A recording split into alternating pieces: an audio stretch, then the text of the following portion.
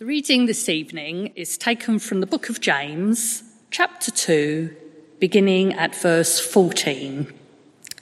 James 2:14. What good is it, my brothers and sisters, if someone claims to have faith but has no deeds? Can such faith save them? Suppose a brother or a sister is without clothes and daily food. If one of you says to them, "Go in peace, keep warm and well fed," but does nothing about their physical needs, what good is it? In the same way, faith by itself, if it is not accompanied by action, is dead. But someone will say, "You have faith, I have deeds."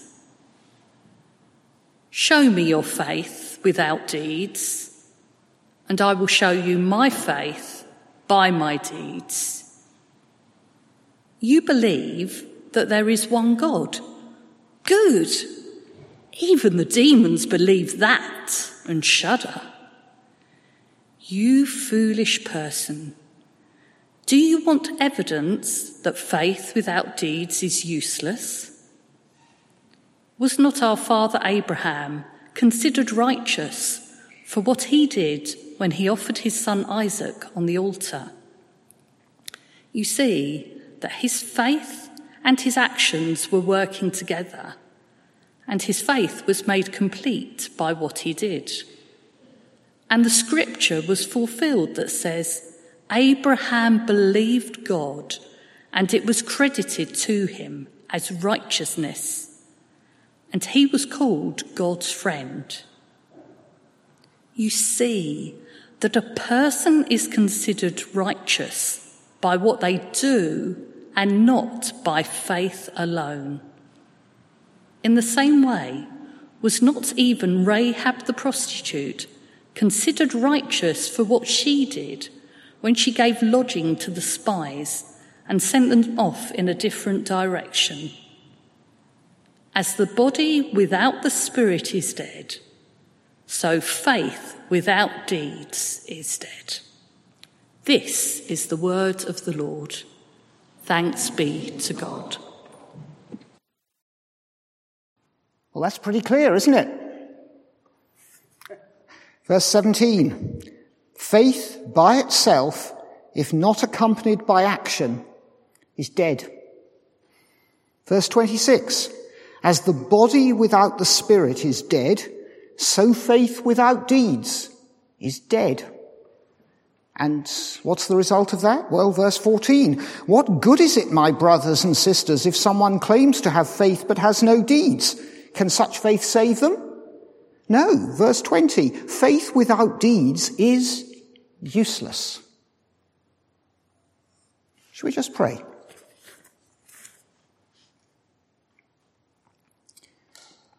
Thank you, Father, that you have given us warnings so as to prevent us being deceived.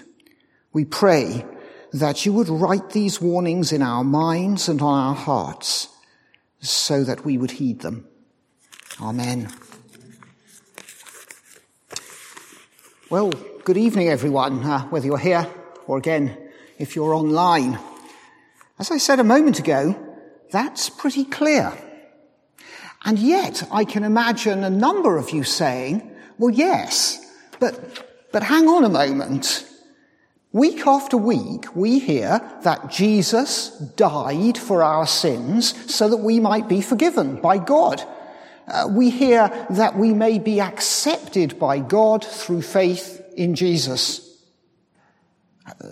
John 3:16. For God so loved the world that he gave his one and only Son, that whoever believes in him should not perish but have eternal life.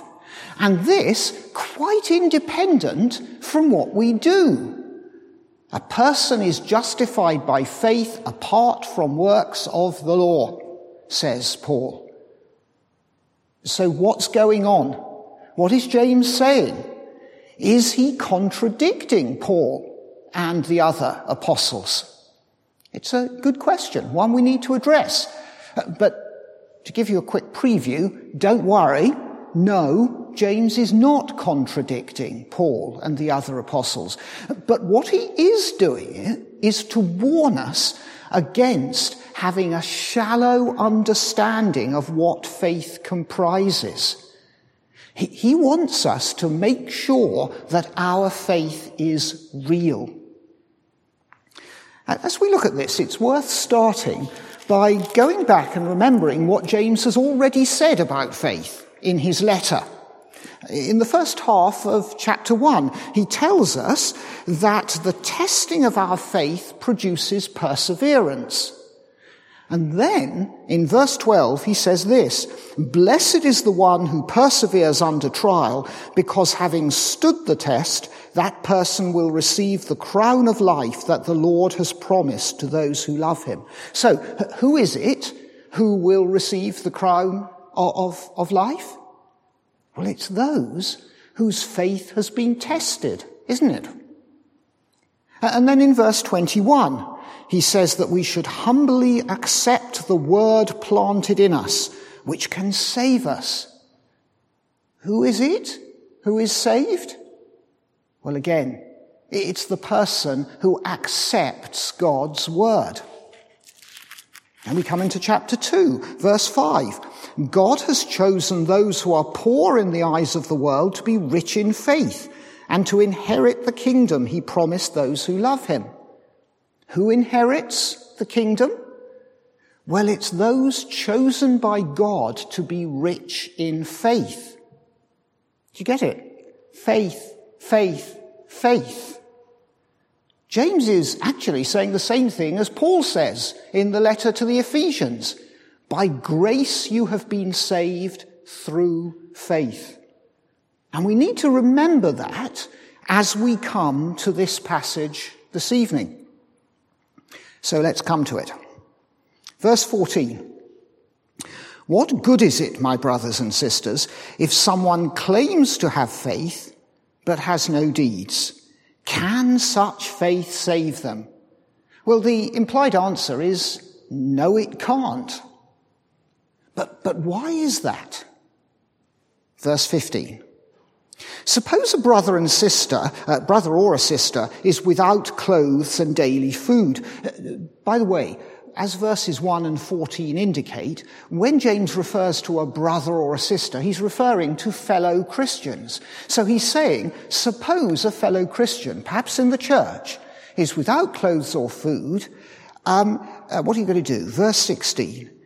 If one of you says to them, go in peace, keep warm and well fed, but does nothing about their physical needs, what good is it?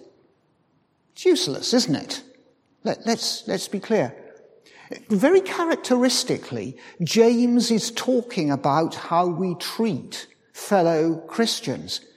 He's saying we need to do something, and what's more, mere words don't cut it. In fact, words can be pious nothings that hide a lack of true empathy.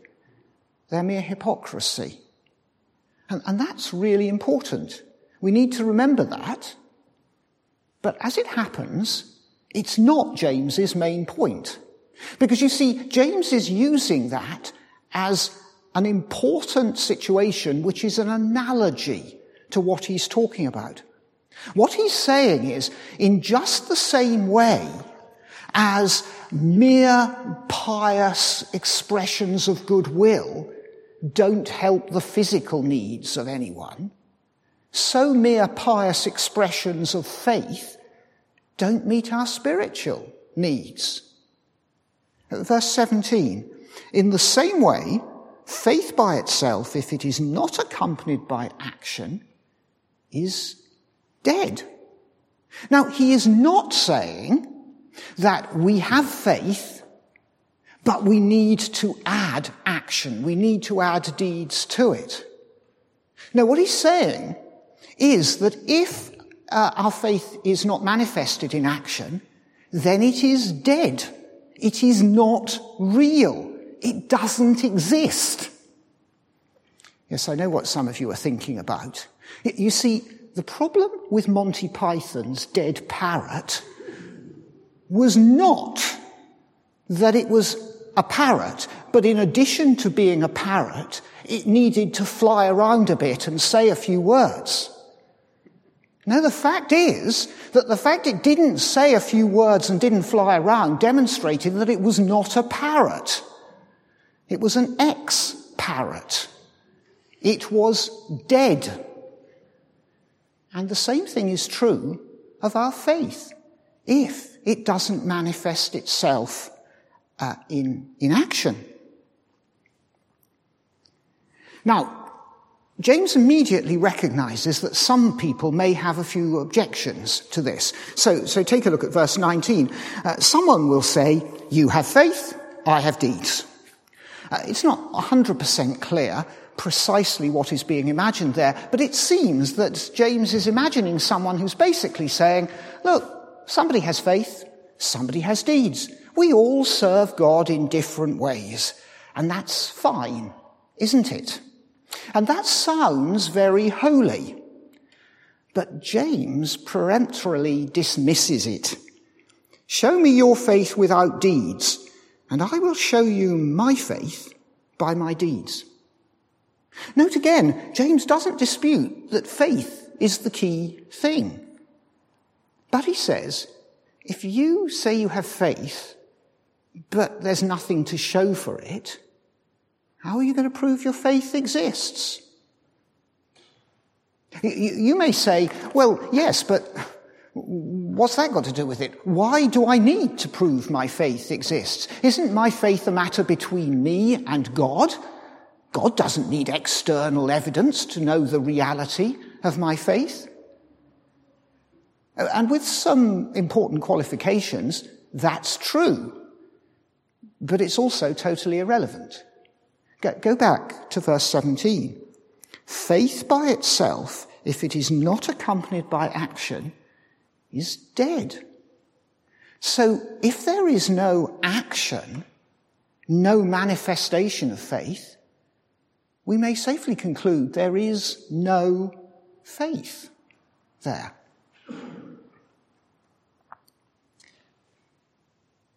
In the light of that, we need to ask ourselves, what's the connection between faith and action? After all, they sound like two different things, don't they? And in order to address that question, we need to ask ourselves, what is true faith? You see, I think there's a grave danger that we will confuse mere intellectual assent for faith. I believe in God the Father and in Jesus Christ, his only Son, and in the Holy Spirit. Amen. Great. I've got faith. I'm all right. Oh, no, you're not. You see, even the demons believe that. Demons are completely orthodox theologians, and they shudder.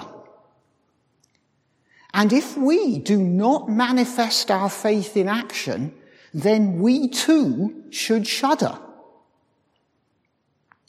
So what is true saving faith? I can do no better than go back to what Jesus said, unsurprisingly.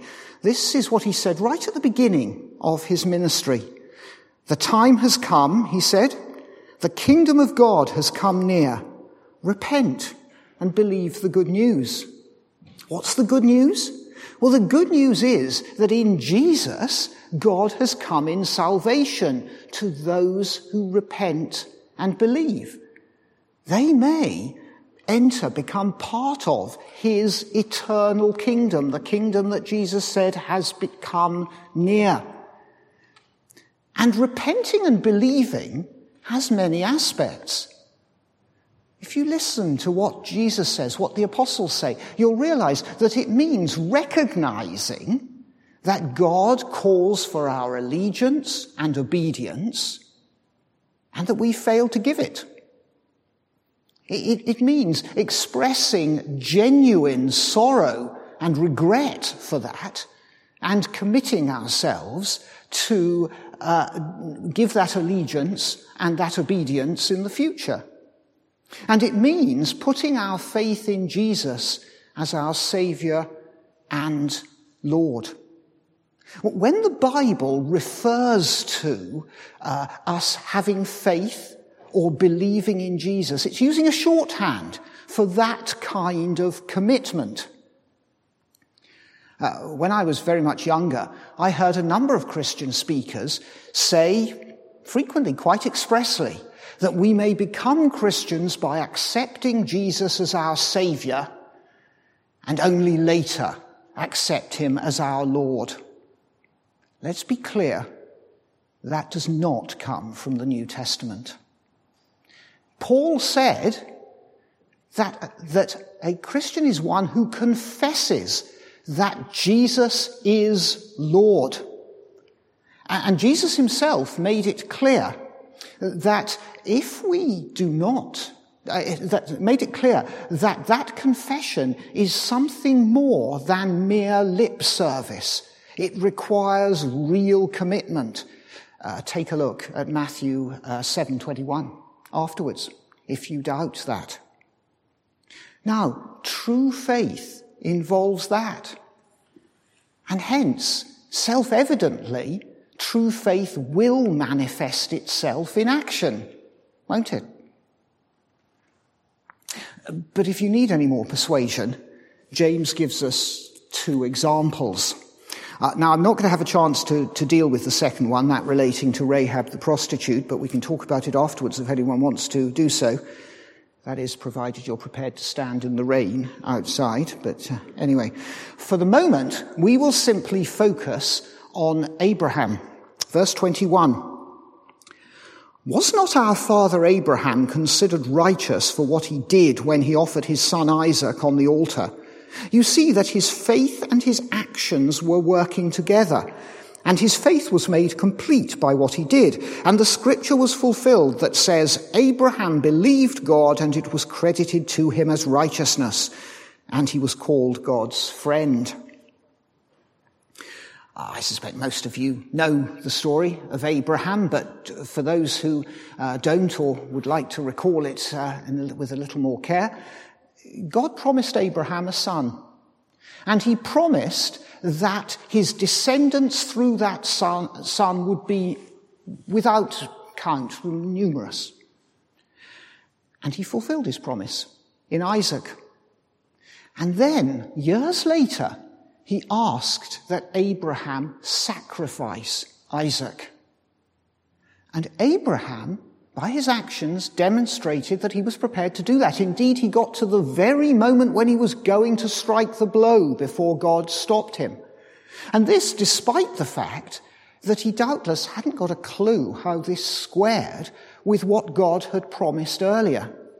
You see, Abraham's actions were, as James puts it here, working together with his faith.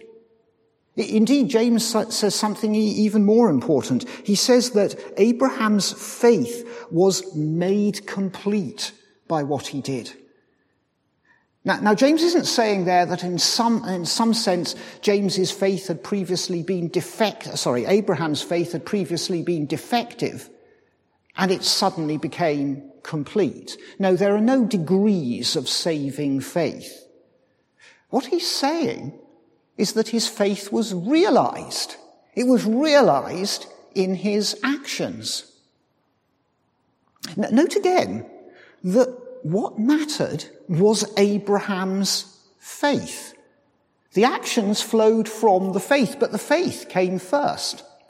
And James makes that clear by quoting Genesis 15:6. Abraham believed God, and it was credited to him as righteousness. The important thing to note there is that relates to a period 30 years before God asked Abraham to sacrifice Isaac. And as Paul explains in the book of Romans, it indicates that Abraham was counted as righteous before God at that time, ages before he ever was prepared to sacrifice Isaac. That's what Paul points out. But James points out that faith was manifest in what Abraham did. You see, he says that Genesis 15 was fulfilled in what Abraham did. You may at first find that slightly surprising. You may say, well, in what sense was it fulfilled? It's not a predictive prophecy, so it can't have been fulfilled by what was predicted coming to pass. No, that's not what he means. When he talks about fulfilling this, he means that it was shown to be right. Abraham's faith was demonstrated. That's why in Genesis 22, directly after us being told that Abraham was prepared to sacrifice Isaac, and God then stopped him, we're told that the angel of the Lord said this, "Now I know that you fear God, because you have not withheld from me your son, your only son." You see, what mattered was that Abraham feared God, that he had faith in God, and that worked itself out in his actions. And so it is that looking at the fundamentals, Paul can say that a person is justified by faith apart from works of the law. Yeah, that's what God declared in the case of Abraham, 30 years before the sacrifice of Isaac. But James can say, looking at the necessary consequences of having that faith, you see, verse 24, that a person is considered righteous by what they do and not by faith alone. They go together. So far in this sermon, I focused more or less entirely on making sure that we all understand what James is saying. That's obviously important. Indeed, it's essential if we're going to put it into practice. But to say the least, to say the very least, it would be unfortunate in relation to a passage like this if we were all to go home and think, great, I've now got a much better grasp of the relationship between faith on the one hand and works on the other. Excellent, I can now watch television. Would be a bit unfortunate, that, wouldn't it? In a passage like this. We need to ask ourselves, how should we respond to what James is saying? Well, I would suggest the first thing we need to do, and this is whether we've been a Christian one day or all our lives, we need to examine ourselves. I've said before that I recognize that that sounds terribly heavy, but it is what the Bible urges us to do. But we need to make sure, to use James's own words from chapter 1, that we are doers of God's word, not hearers only. And a good place to start, I would have thought at this time in examining ourselves, is to go back and reread chapter 1 and chapter 2 and ask, how am I doing in relation to the things that James is talking about? Or in some cases, how am I not doing? Am I in control of your or my tongue?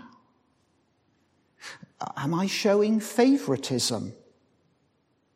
Am I really caring for my fellow Christians in the church?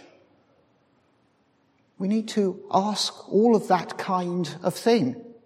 But there's one point that's really important to bear in mind.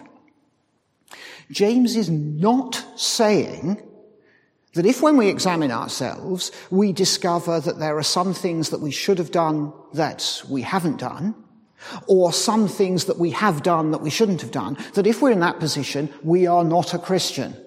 That's not what he's saying. Indeed, the closer we get to God, the more likely we are to become aware of our own wrongdoing.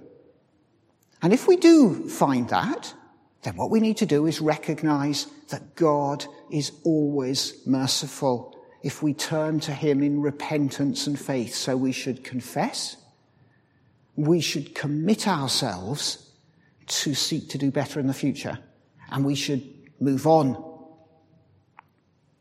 That's what we should all be doing. Now, what James is talking about is something more fundamental. Suppose we examine ourselves and we realize that we are not habitually seeking to obey God, that we are not manifesting the fruit of faith in our lives. Then we need to recognize something altogether more serious. We need to recognize that our profession of faith is actually demonstrated to be hollow, and we really are in a perilous position. In some ways, we're in a worse position than someone who says, I don't believe in God, because we think we're okay. But James tells us we're not. And if you are in that position, well, first of all, I do suggest it would be a good idea to have a chat with someone about it. But the key thing is to take action. And it's very important to take the right action. There is a real danger that we may think, oh my goodness, I've got to screw myself up and really do better on this deeds thing in the future. Really do better in committing to obey God. Now, to be clear, all of us need to do a bit more of that resolve and commitment to obey God. That much is obvious. But there's a real danger if that's all there is to it, then you will end up treating the symptom, not the cause. If you discover that you're just not habitually trying to follow God, that you're not showing the fruit of faith in your life, then the thing you need first of all to address is to sort out your relationship with God. You need to turn back to God in genuine repentance and faith in Jesus. And only once you've done that can you seek to obey God and show the fruit of that faith in practice. And then finally, and for all of us, whatever we discover, we need to remember that there is the bad news that we can't do this on our own, coupled with the good news that we don't need to do it on our own. You see, if you have turned to God in genuine faith in Jesus, then the Holy Spirit is working in your life, transforming you. Indeed, ultimately, that's the real reason why true faith always manifests itself in action. Because the Holy Spirit ensures that that happens. And so, whether we are in the position of realizing that our faith has not been true and doing something about it, or whether we are satisfied that yes, we do have true faith, but we need constantly to turn back to God and obey Him, we should always pray that the Lord would send the Holy Spirit to assist us in relation to that. So, in summary, how should we respond? Well, I'd suggest we should do 4 things. First of all, we should examine ourselves. Second, according to what we find, we should repent and turn back to Jesus in faith. Third, we should seek the Holy Spirit's help. And then fourth, we should seek habitually to manifest the fruit of faith in our lives, in deeds, effectively. This is what Paul said when writing to the Philippians. Work out your salvation with fear and trembling, for it is God who works in you to will and to act in order to fulfill his good purpose. Work out your salvation with fear and trembling, for it is God who works in you to will and to act in order to fulfill his good purpose. Amen.